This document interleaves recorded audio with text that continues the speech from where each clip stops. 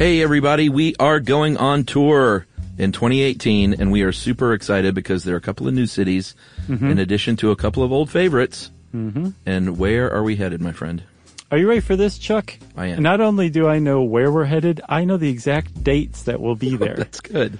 On April 4th, 2018, we are going to be in Boston at the beloved Wilbur Theater. We're excited about that. That's right. Yep, and you can get tickets there at the Wilbur.com website. The next night, we're going to be in Washington, D.C. at the Lincoln Theater, Chuck. That's April 5th.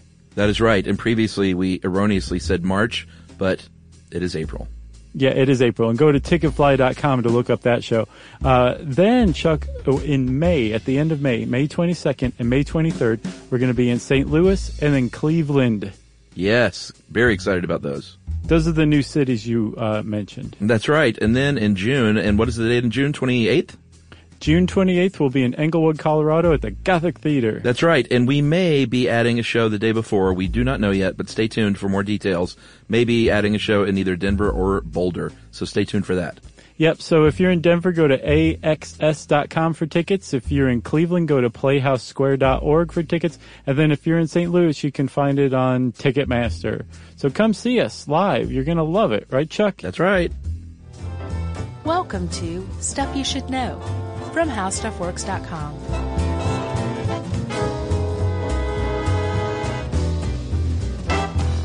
Hey, and welcome to the podcast. I'm Josh Clark, and there's Charles W. Chuck Bryant, and there is Jerry, Jerome Rowland.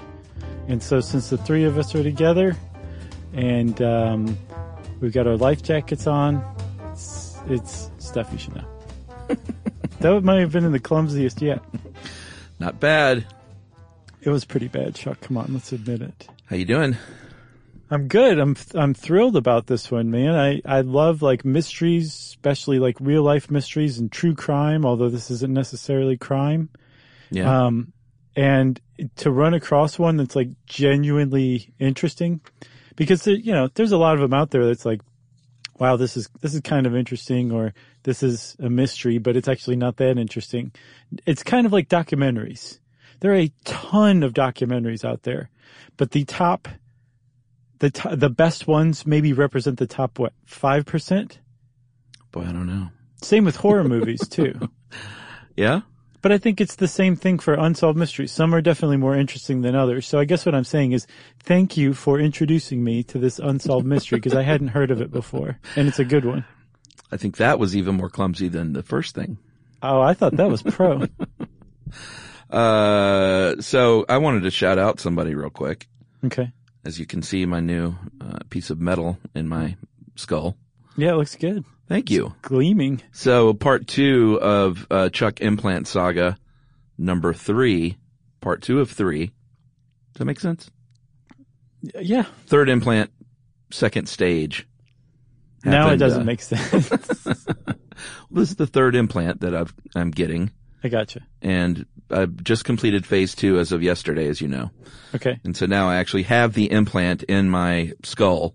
And it is going to fuse with my skull for the next few months. But I wanted to shout out Dr. Going here in Atlanta and Casey, one of Dr. Going's surgical team members, because here's how this goes down. I'm laying there in a dental chair with like one of those surgical hair nets. Is that what they're called? I didn't know there was such a thing. The thing you wear over your head. As a shower cap? I guess, but it's not plastic. It's gauzy. Okay, so a gauzy shower cap that wouldn't work in the shower. Right. So I'm laying there. I'm getting heart monitors put on my ankles. They complimented my MeUndies socks, by the way. Quick shout out to them. A shout out in a shout out. That's rare. They're putting on my heart monitors and all that stuff. They're like, your blood pressure is a little high. And I said, don't talk to me about that. And then the doctor comes in, and weirdly, Dr. Going always says that I'm an attorney. And I don't know if he's joking every time, because he has an odd sense of humor, or if he really thinks I'm an attorney. And he said something to one of his assistants, turns out to be Casey, about me being an attorney for somebody. And I was like, I'm not a lawyer. And he's like, what is it you do? And I said, well, I'm a podcast host, which you can actually say now without some big, long, dumb explanation like we used to have to do. Yeah. or making something up, like saying I'm a radio host or whatever. And he went, "Oh, what podcast?" And I said, "Stuff You Should Know." And this Casey lady starts to like shake. That's what you want the surgical assistant to start doing right before you go under. And dude, this is as I'm getting my IV put in, and that knocks me out into that wonderful, blissful state of what do they call it? Twilight sleep. And Casey is sort of legit freaking out, and obviously is a dedicated superfan type. And we sort of are having a bit of a conversation as I go under. And I'm like, I don't know how I feel about that. But anyway, she was great. How do you feel about it now? Well, I kind of came out of it, and then you don't remember anything for like 4 hours. I literally don't remember the ride home. All I remember is getting in bed and then waking up like 4 hours later. Right, with Casey wiping your brow saying, "You sleep." Yeah, which is weird because it was in my house. Right. But I woke up and I was like, well, that was kind of fun that she was in there. And I was like, but wait a minute. Do I have all these weird pictures now of me asleep in a chair? So I'm glad you led it to this. We have an official Stuff You Should Know Facebook page, and if everyone wants to see Chuck knocked out, you can just go to that Facebook page because we posted them. Oh. So thanks to Casey for supplying us with the pictures. No, I'm sure they didn't do that. But anyway, thanks to Casey for all her care and support. Nice. Because she literally said, "Will you mention me on the show?" Oh, and you said yes, huh? Well, I was doped up. Oh, there you go. Who knows what I said yes to? You always have to keep up with promises you make while you're doped up. Well, and the joke too with Emily and I is that that stuff is like truth serum, you know? Like when you come out of it, like anything Emily will ask me, I will tell her. And we were joking about that beforehand, and then on the way home, apparently I leaned over in the car and said, "Here's my truth serum. You are the love of my life." No, that is sweet. She said it was very sweet, and I have no memory of it. So nice. So you know it's legit. It's got to be. Anyway, well, that is quite a story, Chuck. I can't wait to hear the third chapter. Thanks for indulging that. Yeah, I should have another real tooth or a real fake tooth in about 3 months. Cool. So we'll all be waiting until then. So, Chuck, that was a very sweet story, especially the Emily part. And this story that we're about to tell is kind of sweet in a lot of ways, too, depending on how you look at it. Or depending on who you listen to, I think is more to the point. Yeah, well said. So let's start then, since we're going to be telling kind of the sweet story, the sweet version of this, when these two people met, Bessie and Glenn Hyde. It was in 1927, February of 1927, and they were on a boat, which would prove prescient for them to meet on a boat. But they were on a kind of a small cruise ship that was traveling down the California coast from San Francisco to Los Angeles on a trip. And they met on this boat, and they apparently hit it off immediately. And they spent the next year together.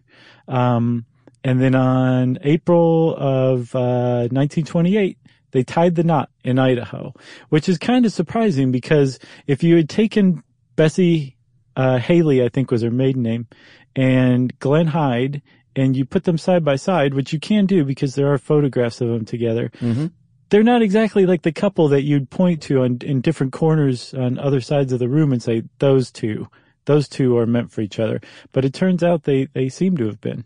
Oh, why do you think they were not well matched? Well, they were just different people. Like they don't visually look correct together necessarily, which doesn't really matter. It doesn't mean anything. But they were different people, you know. Like he was a bean farmer from Idaho.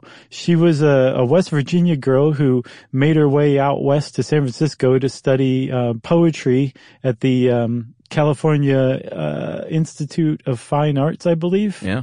Which is now the San Francisco Art Institute. They just had different paths, but when they came together, I think what they shared in common was a sense of a love of adventure and trying new things. Yeah, she was married previously for a very short time, for just a couple of months. And it's really hard because obviously they weren't like as well documented as many people, and not many people back then were well documented at all. But I saw a 2-month marriage, and that she got divorced the day before she got remarried. What I saw was that her divorce was finalized the day before On they April got 11th? married. Yeah. Okay. Well, that So makes then a they little got more married sense. the day after, like the first day they could, once her divorce was final, they got married, I think is what it was. Well, that's pretty sweet too. See, that's what I'm saying. It's a pretty sweet story, really. Well, let's go back even further, Okay. and talk a little bit about their earlier lives because, Mr. Glenn Hyde was pretty interesting. He was born, December 9th, 1898, and he had a younger sister named, Jean, or is that Jeannie? I think Jean. Jean Hyde. Jeanne. That always throws me for a loop. It, Every time. The old Jean trick. So that was his sister, and the reason she's important is because they seem like they were just an adventurous, outdoorsy family as a whole. Because he and his sister would eventually take a trip together on a boat. He met a dude named Harry, Galecki? Galecki and Jean. Those are the two names that throw you off. Well, that's a very weird spelling of Galecki. Right. But this was, he was an experienced boatman, and he knew a lot about this boat called a sweep scow. SCOW. And these things, you should just look up sweep scow. It's been called a coffin on the water. It's very boxy and does not look like the kind of boat, especially from today's point of view, that you would want to go down, and shoot the rapids in. No, definitely not. It looks like it should be slowly pulled by a donkey walking along the banks. That's absolutely what it looks like. And one of the things besides its ungainly shape, it's a flat bottom wooden boat that's kind of curved up slightly at the front. And it is just, it's as boxy as like a early 80s Volvo, you know? Yeah. But the other thing about it that would make you not want to take it on whitewater rapids is the way it's steered. It's steered by basically 20-foot long oars that don't go out the sides of the boat. They go out the bow and the stern, the front and the rear of the boat. Yeah, those are the sweeps. Right. And they're very heavy and they move pretty fast. And you have to stand in the middle of the boat in between the sweeps and hang on to one or the other or both, depending on whether you're steering it yourself or if you and a friend are steering it too. And you basically just kind of navigate and steer down a rapids or a river or whatever in the scow, holding these sweeps, just kind of these paddles that are going front and back. And it looks extraordinary, like it's just the worst idea you could think of when you think of shooting whitewater rapids in a boat. Like not that. Yeah, I mean, there was some steering involved, but it also looks to me like the boat probably kind of goes where the river takes it in many cases. Sure. You know? Yeah. So Glenn is an adventurous guy. When he was 21, he started doing these big long canoe trips with friends.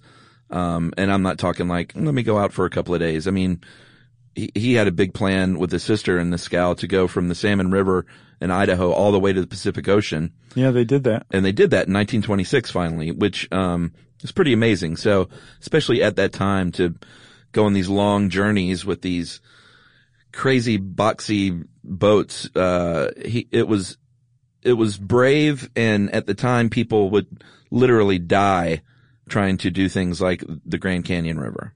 Yeah, man. At the time, the Grand Canyon, so, around the late 1920s, the Grand Canyon was just like basically a widowmaker. Like it was extraordinarily treacherous to go down the Grand Canyon. It still is today, but today you have the advantages of helmets, of really good life jackets, of the fact that the rapids and the obstructions and just the river as a whole, the Colorado River that goes through the Grand Canyon, is extensively mapped. The people who are on the river know exactly what's coming and what to do. At the time, at the late 1920s, there were people who knew the river, but it wasn't anything like it is now. There weren't commercial trips, and it just wasn't nearly as extensively mapped as it is today. So it was extremely treacherous, and a lot of people were still dying. I mean, it'd only been successfully navigated for the first time like less than 60 years before Bessie and Glenn decided to do it themselves. Yeah, I think here in 1928, only 45 people had managed to fully traverse the entire length of this river by boat. Yeah. And they were all dudes, 100% of them. And like you said, none of them were led on a guide. It was all just these adventurous, death wish, oriented fellas. Yeah. And not even necessarily just like a sense of adventure. That was part of it. But this is also akin to polar explorations or Everest explorations. They were, or Charles Lindbergh. This was going down the Colorado River through the Grand Canyon was the same thing as Charles Lindbergh flying across the Atlantic. The same thing as, Mallory trying to crest Everest. Like it was the same type of expedition / adventure. Like the Smithsonian would back it, that kind of thing. Yeah. Those early days of adventuring like that. I mean, what people do now is amazing for sure, but just the equipment and how little was known back then. I think it was just insane what people were doing back then. Imagine going down a river with class 5 whitewater rapids. It's uncharted. There's no one has ever made a map of that river before, and you have no idea what's coming up. Yeah, you got to have some serious inner construction. Yeah. And constitution. It seems like Glenn Hyde definitely had that, but he also had experience too. In addition to the Salmon River run that he did with his sister Jean, years previous to that, he had also done I think either the Peace River or the Pierce River. It's a river in Canada, and he and a friend of his named Jess Nebeker spent 6 months just kind of like running this river and camping and, fishing and hunting. So he had experience in addition to a desire for adventure too. Yeah, so Bessie, for her part, like you said, she ended up going on this trip, so she clearly had a little bit of a sense of adventure, but I get the feeling it wasn't her idea to begin with, you know? Yeah. 'Cause she was a poet and she was an artist. She was born on December 29th, 1905, was a theater girl. She acted the part of Juliet in the stage production in high school of Romeo and Juliet. And like you said, went to Cal Arts by herself, just moved to California alone from West Virginia, which was, that was pretty, that's pretty adventurous in 1924. For sure. It's adventurous today, but back then especially. And it's funny that everybody mentions that she played Juliet in a high school play because it really gets across how young she was when she was doing this, because she hadn't had enough life to really mention too many other things, you know? Yeah. She hadn't done enough yet. Who knows what she would have done? She was a pretty interesting person, it seems like. Well, yeah, and you should, if you're in front of your computer or in a place where you can look on your phone, just look up images of Bessie and Glenn Hyde, and there are, quite a few very famous black and white photos of them, and they're just cool looking. Like Bessie looks contemporary to me. Yeah, she does. And a lot of times you look at these pictures and they look like of the time. She looks a little bit like like one of Emily's friends from college. And she always wore, at least in these photos, this like cool bomber jacket, and she just looks like a cool lady. And he looks like a cool dude. I just admire them as a couple. Yeah, no, they do look cool, especially in their outfits. I know exactly what you mean. You know? Yeah, no, they look like they're ready for adventure, 1920s style. All right, well, should we take a break? Yes, let's, because their adventure's about to start.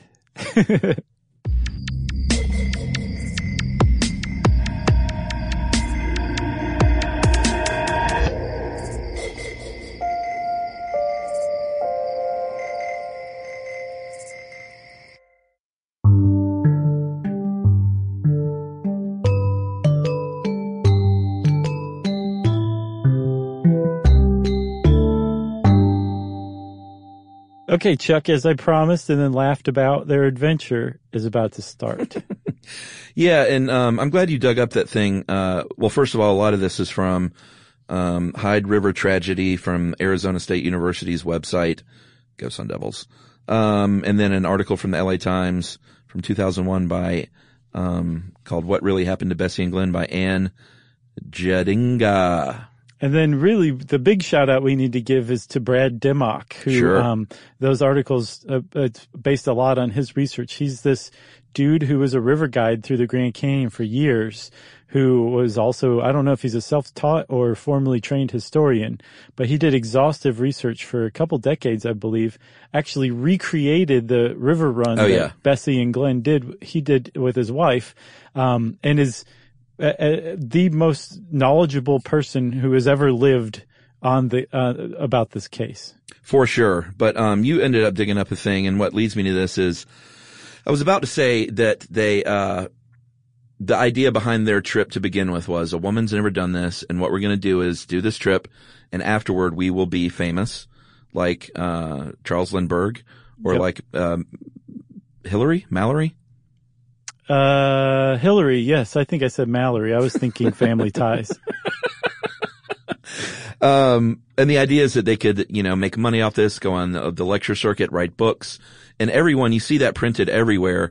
But, you ended up digging up, that's a little bit under dispute because you found a letter actually from, Bessie pre-trip where she doesn't really mention anything about that, which seems a little weird. Yeah. And so this is Brad Dimmock, again, this historian who knows more than anybody about this mystery. And he dug this letter up, but I have to give myself a shout out for digging the Brad Dimmock note up, which was in a 2003 issue of Boatman's Quarterly. It's an academic and literary journal dedicated to boating, like on rivers. Well, and the funny thing is you weren't even looking for it. You were just on the John in your house. And you went, what a coincidence. Right. I happen to have that issue of Boatman's Quarterly in my bathroom. So this letter from Bessie, it was written to her aunt and uncle, Ruth and Millard Haley. Mm-hmm. And apparently hours before they departed from Green River, Utah. Mm-hmm. And one of the things it did was clear up the size of the boat, because everyone always said it was 5 feet wide, but apparently it's 5.5 feet wide. Yeah, which would have made it more stable but harder to maneuver. Sure. But she never says anything in there about, hey, we're doing this so we can use this to our advantage and become famous and make money. She doesn't mention it at all. No, and almost like the way that she describes the trip, she says she's very excited about it, but the way that she describes it is it has nothing to do with that as far as this letter's concerned. Yeah. And she's writing this 3 hours before. And so we're saying all this. You guys who aren't familiar with the mystery are probably like, why are you even mentioning this? Part of this legend that grew after the mystery happened, or after this likely tragedy happened, part of it was that there was this idea that, Bessie and Glenn undertook this to basically make their fame and fortune. And that paints a different picture of their character than what they actually were, which was real deal, legit adventure seekers who were capable, at least in the form of Glenn, and willing, who weren't doing it for fame or fortune. They were doing it because this was a neat thing to try to do together on their honeymoon. That's the reality of it, not, kind of this gold diggy thing that kind of grew up as part of the legend over the years. Yeah, and this one thing even says it was sure to bring book deals, lecture circuits, and possibly even a vaudeville play.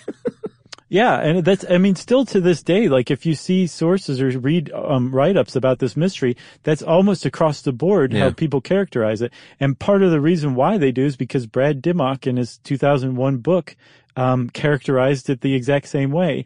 But in that Boatman's Quarterly or Boatman's Review, this was published in 2003, so he must have just wanted to just die because he found this thing after his book was out. Wrong. Yes.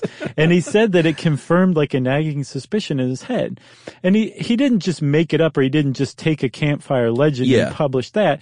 The problem is there is a source that he used. His main source was a guy named Otis Doc Marston.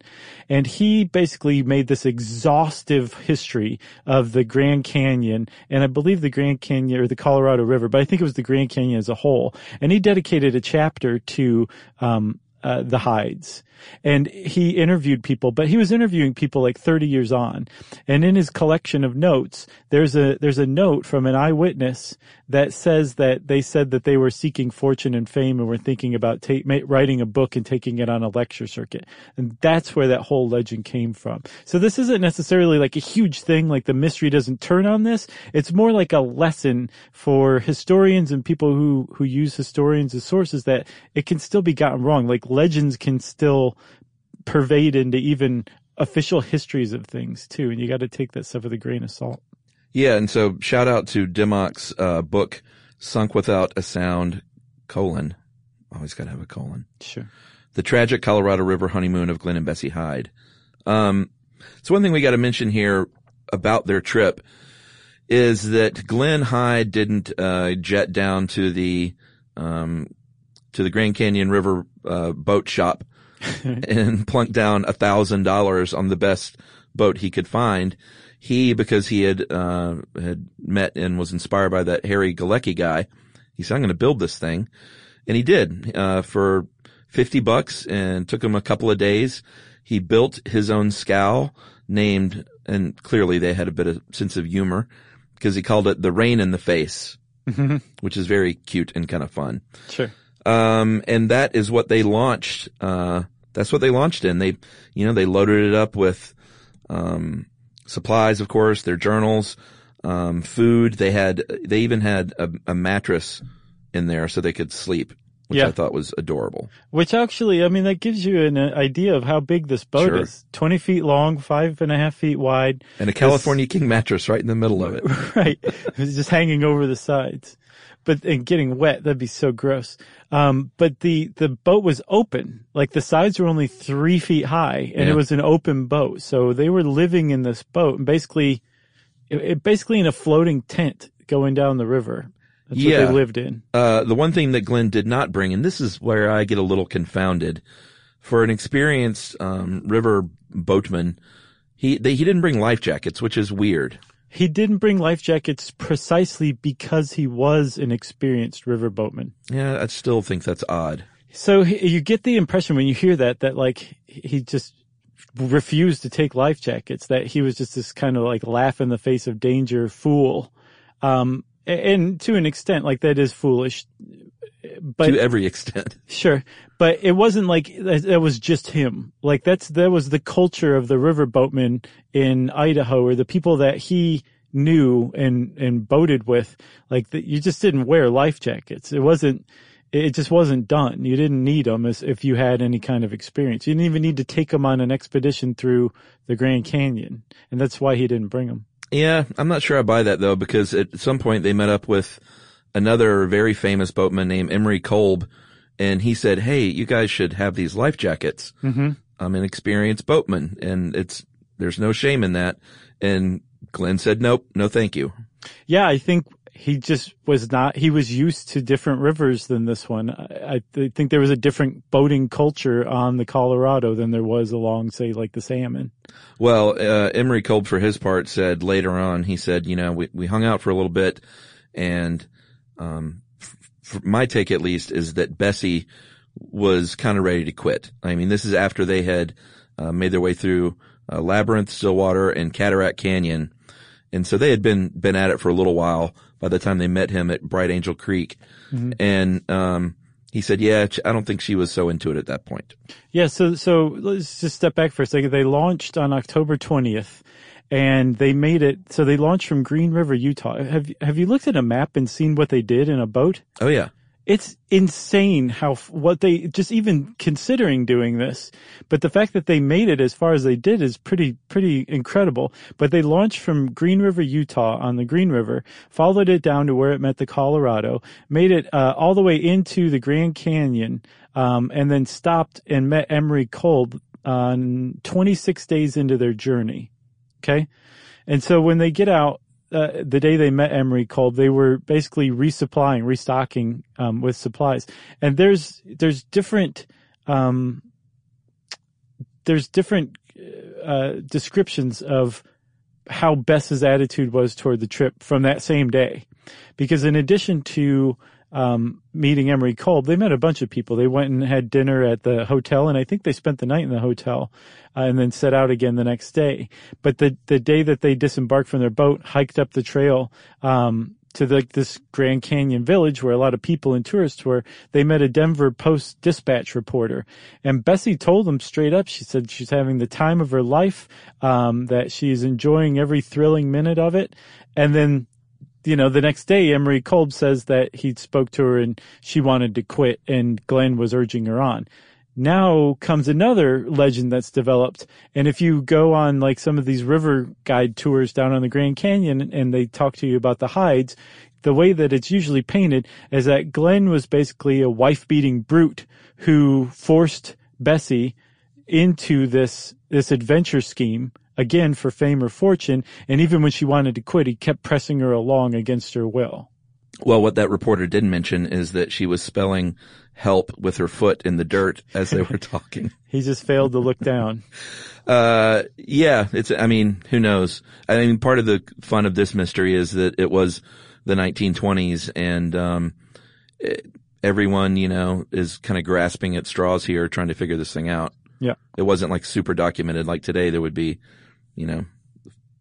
15,000 pictures before they even launched on Facebook. Right, exactly. All taken by them even. Selfies. Although it is interesting to me, like they had set out at an age when like you had to be fairly well off to have a camera, but at the time the Grand Canyon was just becoming a tourist attraction for the fairly well off. So there were people with cameras around there, and so like you said, there are pictures of them, which makes the whole thing to me even more interesting. Like if I hadn't seen pictures of them, I don't think I would find the mystery quite as interesting. But to see them, with pictures taken by like the last person who saw them alive, it just adds like a certain interesting element to it. Maybe creepiness. I don't know. Maybe humanity. I'm not sure. Pathos. How about all that stuff? Sure. All right. So that last person to see them alive was a man named Adolph Sutro. And he met them at the river as well. Like you said, there were a lot of people around. And he was an adventurous guy. And I think he saw this rain in the face boat and said, "Oh, Daddy, I got to take a ride in that thing. Mm-hmm. That thing's crazy." It's a direct quote. Yeah. And they said, "Sure, man, jump on in." So he actually rode along for a day, which was the plan. He wasn't like, "I'm going to finish the trip with you." He said, "Why don't you just take me down for a day and then I'll hike out at Hermit Creek." And that's what they did. But he spent, a full day with them and then disembarked. And basically that was it. He was the last person to ever see them. Yeah. And he took a photo of them, I guess before they disembarked. And that's the last known photo of them. And he's the eyewitness that Doc Marston interviewed 30 years later, who supposedly said that they were talking about writing a book, which is not necessarily in dispute. Right. But by that point, they may have been like, "Man, we should totally write a book about this." Yeah, exactly. They would have met a lot of people who would have said, you'll be the first woman who's ever run this river. Yeah. And, there's nothing to say that they set out to do that, but that, of course they could have thought of it along the way. Right. So the ultimate plan was to eventually finish up in Needles, California, on December 9th. Of course, they did not show. And immediately Glenn's dad, Roland, which was, I guess Glenn was a junior because that was his middle name. Or maybe not, but that was his middle name.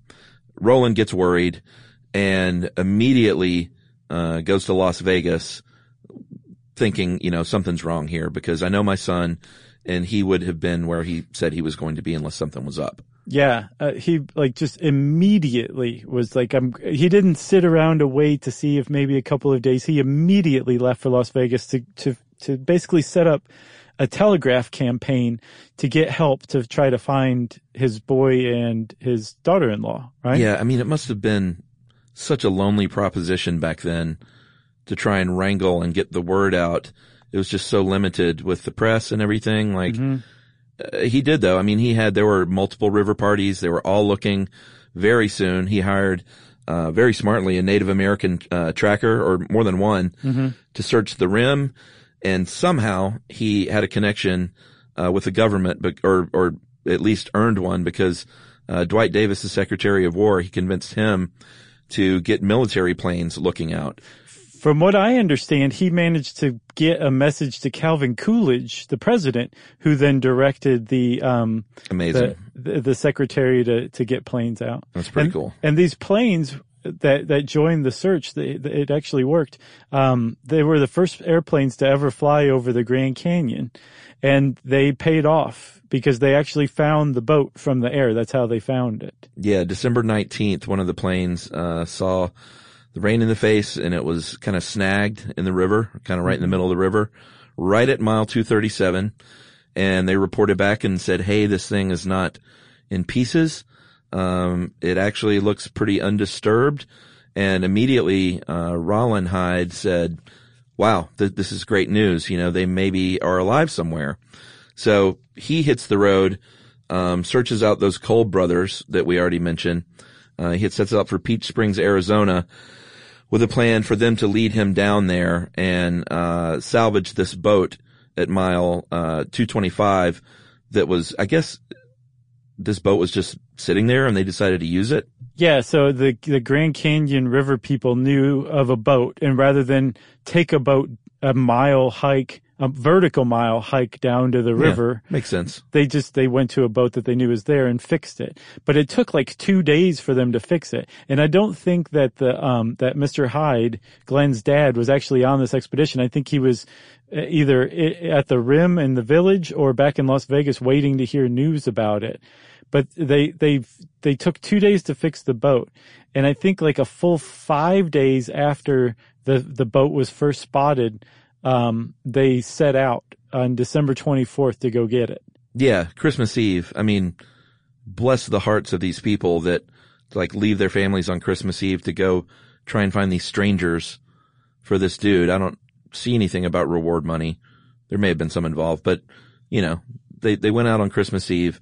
Finally, Christmas morning, they come upon their boat, and it sort of had a Mary Celeste vibe going on in that it was just sitting there in a calm pool. It was not damaged noticeably, except, you know, it obviously took a little bit of a beating on the trip, but it was in fine shape, and all of their stuff was there, which is really super creepy.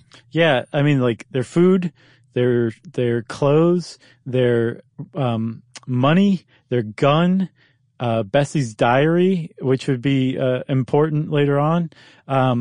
Like all this stuff, it was undisturbed, untouched. The boat was intact, and they were nowhere to be found. The search party looked all over for them, shouted for them.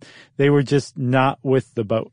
Very creepy. And I mean, I guess the good news is, even though they didn't find them, is that Rollins still had hope, because they were like, hey, they clearly had not left this boat intentionally. Right. So they just cut the boat free after they salvaged everything they could from it. And that makes me wonder whatever became of the boat, because this thing was about as sturdy as a boat could be. So I wonder if it floated all the way down to the Pacific and it's just out there somewhere, or sunk somewhere in the Pacific. I don't think it would decades still be there, later. Yeah. You never know. This is a Glenn Hyde built boat, man. It's possible it's still out there floating around. That's true. Isn't that creepy? Should we take a break? Yeah, let's. All right, we'll take a break. We'll come back and talk about the further attempts to locate them and some of the ideas on what may have happened.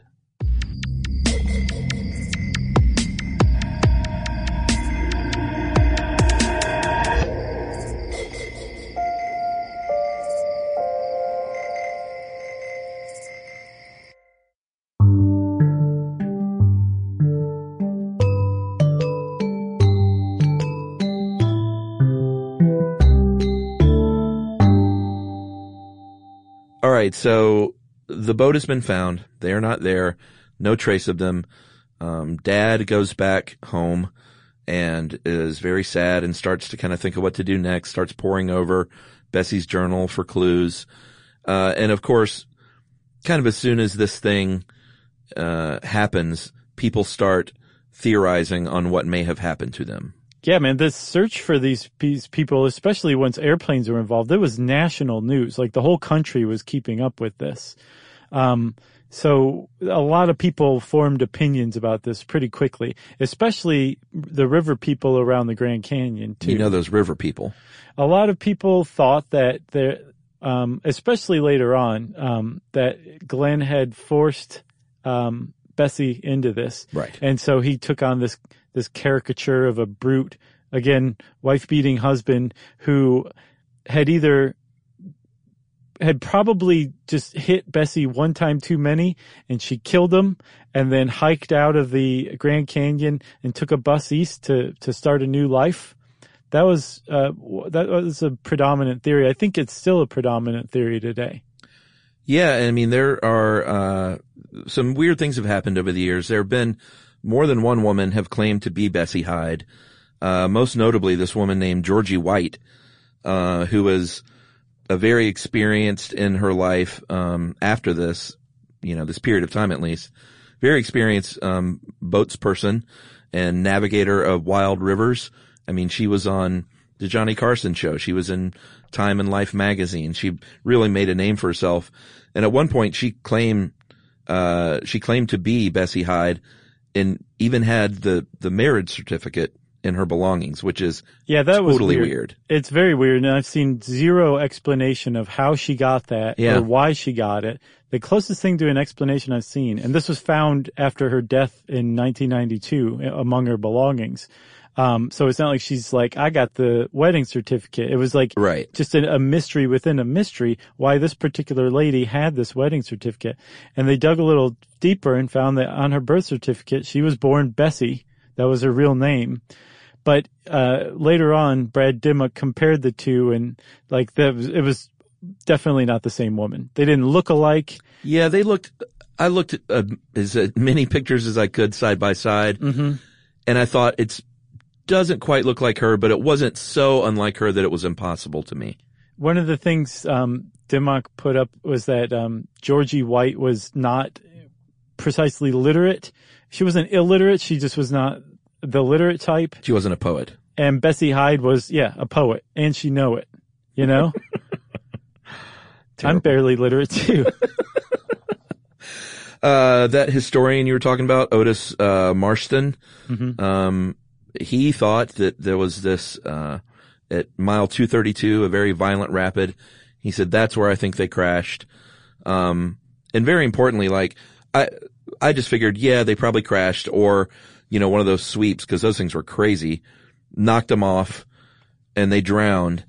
But why in the world weren't their bodies found? And you dug into Dimmock's book, and apparently, let me see, how many were there between 1880 and 1935?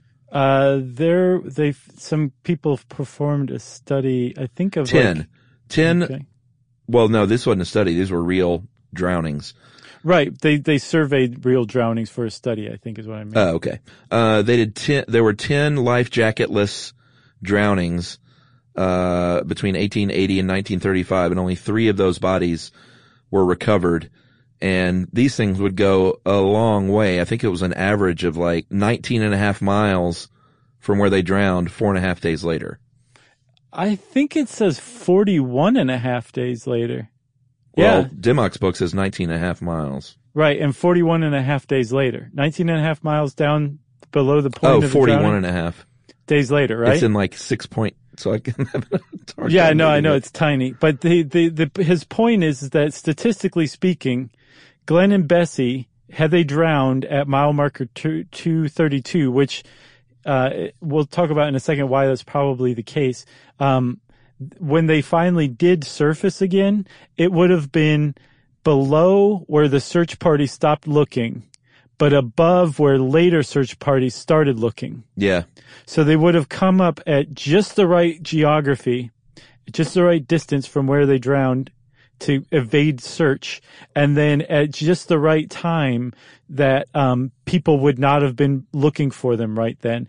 And he also points out that the winter of 1928-29, there was historically low river flow. Yeah. And so they may have surfaced, and if they had, the current would have been slow enough that they would have washed ashore in a very, very remote place, and that they would have been picked clean basically by the buzzards in the area. And then once the river flowed again very heavily in the spring, their bones would have been scattered. There just wouldn't have been any trace of them whatsoever. Yeah, which, I mean, initially when I thought about that, I was like, no way, they'd pop up. But after hearing that stuff, it's quite likely that it was just a regular disappearance. They drowned and just were never found. Yeah, and Dimmock makes a really great case at the end of his book, and he does a really good, he's very, the humanity of the case has clearly gotten to him, because he and his wife did the same thing. in a scow. Like they recreated the scow. So he really got into these people's heads, or they got into his. The reason why mile 232 is what, Brad Dimmock and then earlier Doc Marston think is the place where they died is if you look along the Colorado River, wherever there are rapids, it's because a canyon is emptying like a side river into the Colorado River right there, right? Yeah. So it pushes the Colorado River up against the canyon wall on one side, and then that's your rapid. That's what you want to shoot, because this canyon has been feeding into the Colorado for so many hundreds of thousands or millions of years that it's worn down right there. So it's relatively deep and boulder free. But there are two spots that have rapids on the Colorado River where this isn't the case, where the water from an incoming canyon pushes the river up against some very treacherous rocks. One of them is Bedrock Rapids, which is one place where Glenn and Bessie wrecked. The one place they did wreck and had to repair their boat for 2 days. And then the other place is mile 232 rapids, which are called Killer Fangs Falls. And that's mile 232, and they think that they just simply didn't make it. Whether they got thrown over the boat and drowned, or one of them got thrown out and the other one jumped in after them, that their boat just didn't make it through there. But the boat did, it just didn't make it with them on it. Yes, which would, to me, indicate maybe those sweeps did knock them out. It's entirely possible. Those things had done it before. Both of them had been knocked out by sweeps during the trip already. Hats off to Mr. Brad Dimmock, and if you were listening, sir, what a great piece of investigative journalism. Mm-hmm. And like he said, when he and his wife made this trip in their own scow, they had helmets and life jackets, and they knew the river, and they had a motorized boat following them. So they had all the safety precautions, and it was still a rough trip. Yeah. He said they were like bruised and bloody from those sweeps themselves too. So some of the other weird things that have happened over the years, there was, Dimmock interviewed, in 1971, these people on a commercial trip. They were sitting around by the campfire, as you do, after a long day of boating. And one of the women said that she was Bessie Hyde. And one of the other people said, "What did you do with Glenn?" Kind of ha-ha. And she said, "I killed him." Apparently without looking up. She stabbed him and hiked out to Arizona, then did catch that bus back east, which is a little creepy. Yeah. And then at one point also there was a bullet-pierced skull found in a garage of a river guy that had passed away. That's Emery Kolb. Yeah, and Glenn Hyde, I mean, it seems like a big jump to just say, hey, was that Glenn Hyde? All of a sudden. But people did. Right, they did, and I think they still do, but I think in 2000, so Emery Kolb died in 1977, and when they were going through his belongings, his family, they found in a boat that he had stored in his garage a man's skeleton with like clothing on and everything still, and the skull had a bullet hole in it. So the first thing everyone said was Glenn Hyde. It's like that mystery is one of the big legends of the Grand Canyon, right? So they figured out it wasn't Glenn Hyde pretty quickly. I think he was a different stature or whatever. But they didn't know who it was, and they think now that it was a victim of suicide from 1933 who was found by a botanist back then. And for some reason, Emery Kolb got his hands on the guy's skeleton and kept him in a boat in his garage for all those years. So that's normal. Right. I don't know why you would do that. It says a lot about the dude. Maybe he just felt sorry for him because nobody claimed him. Maybe he was a ghoul. I don't know, but it wasn't Glenn Hyde for sure. Yeah. So that's it. It's not like the case is settled. That's the great thing. It's like, that's just Brad Dimmock's opinion. It doesn't necessarily mean that happened, but again, he knows more than anybody, and he's probably right if you ask me. Yeah, this one will never be settled. No. That what? Maybe they might find some bones somewhere one day. Who knows? I don't know, Chuck. But that would be the only thing. Yeah. So that would be something. Or if they found the scow floating around in the Pacific. Be cool. You got anything else? Nothing else. Well, if you want to know more about the disappearance of Glenn and Bessie Hyde, go read Sunk Without a Sound. The Tragic Case of Glenn and Bessie Hyde by Brad Dimmock, right? That's right. And since I said that, it's time for listener mail. I'm going to call this Eulogy for a Teacher. This is from Carissa. Hey guys, today I found out that a teacher who was a big influence on me in my lifelong love of learning has passed away over the weekend. It just breaks my heart. She's the reason I listen to you guys, because without her influence, I highly doubt I would have loved school as much and would not enjoy the process of learning as much, which is why I keep coming back to you guys. Jane Mobley was her name. She was my teacher, 3rd and 4th grade, and then amazingly, we both changed schools, and she ended up being my teacher in the 5th grade. She taught English and history and did things like give us creative writing promos by having us all bring in a crazy shoe and write a story about another student's shoe. Weird things like that are why I love writing to this day. Not only was she an amazing teacher, but also very kind-hearted. I grew up quite poor, and my mom was a single mom, raising my sister and me on her own. When my backpack broke in the 5th grade, my mom did not have any way to buy me a new one. Ms. Mobley knew my mom's situation, and one day before recess asked me to stay behind for a bit. When the other kids left, she told me she was going to pay for a backpack for me with her own money. Not just any old backpack. She bought me the very popular at the time LL Bean with my own initials and everything. Whoa. My mom was very grateful for her kindness, as was I. Ms. Mobley passed away January 21st and will be greatly missed by all her students and family. She was very much loved. And that is from Carissa, and it just seemed like something we should highlight, because teachers have a lot of impact on kids, and throughout the years, I'm sure Ms. Mobley touched very, very many students like that. So that's just wonderful. That'd be cool to hear from other people with the Miss Mobley story too, you know? For sure. Well, if you have a Miss Mobley story, we want to hear it, actually. You can tweet to us at Josh M. Clark or at SYSK Podcast. You can join us on, who is that from, Chuck? Carissa. Thanks a lot, Carissa. You can join us on Facebook.com/StuffYouShouldKnow or /Charles W. Chuck Bryant. You can send us an email to stuffpodcast@howstuffworks.com. And as always, join us at our home on the web, StuffYouShouldKnow.com. For more on this and thousands of other topics, visit howstuffworks.com.